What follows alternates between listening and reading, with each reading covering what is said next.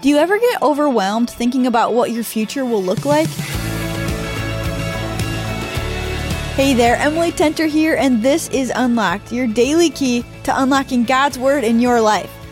Maybe you felt some anxiety or even fear when you think about your future.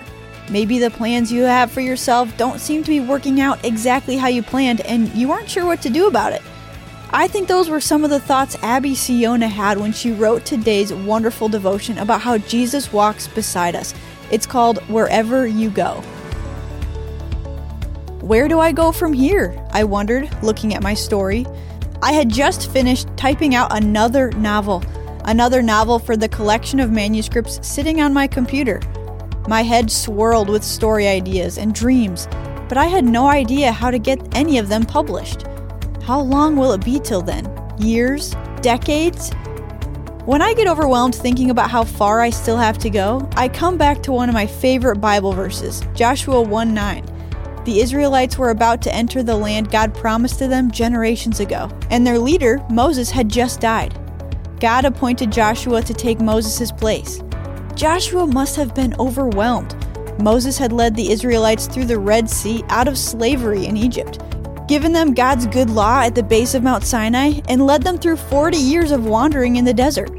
This left Joshua with a huge position to fill at a critical point in Israel's history. But just before entering the Promised Land, God spoke to Joshua. He promised never to leave Joshua nor forsake him, no matter where they went. And this promise came with a command that God repeated several times: be strong and courageous. Similarly, when Jesus finished his work on earth after he defeated sin, death, and brokenness through his life, death, and resurrection, and was about to leave his disciples to return to heaven, he gave them some final instructions, Acts 1:1-11, and this promise: I am with you always, to the very end of the age, Matthew 28:20.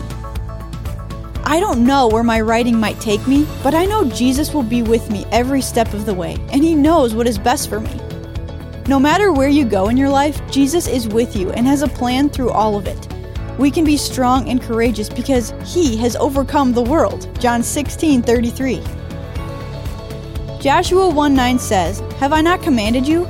Be strong and courageous. Do not be afraid, do not be discouraged, for the Lord your God will be with you wherever you go.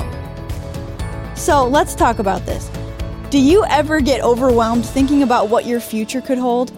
Read John 16:33. If you've put your trust in Jesus, who has overcome the world, he lives in you through the Holy Spirit. How does this equip you to face the future with strength and courage? If you want to check out some more scriptures on this topic, check out Joshua 1:1-9, Matthew 28:18-20, and Romans 8:28-39 to keep God's Word alive in your life. Thanks so much for being here for this episode of Unlocked, a production of Keys for Kids Ministries. If you like the art we have on our print devotional and on our app, check out our verse picks. Downloadable images with Bible verses that you can set as your phone background that will help you to meditate on Scripture throughout each quarter of Unlocked.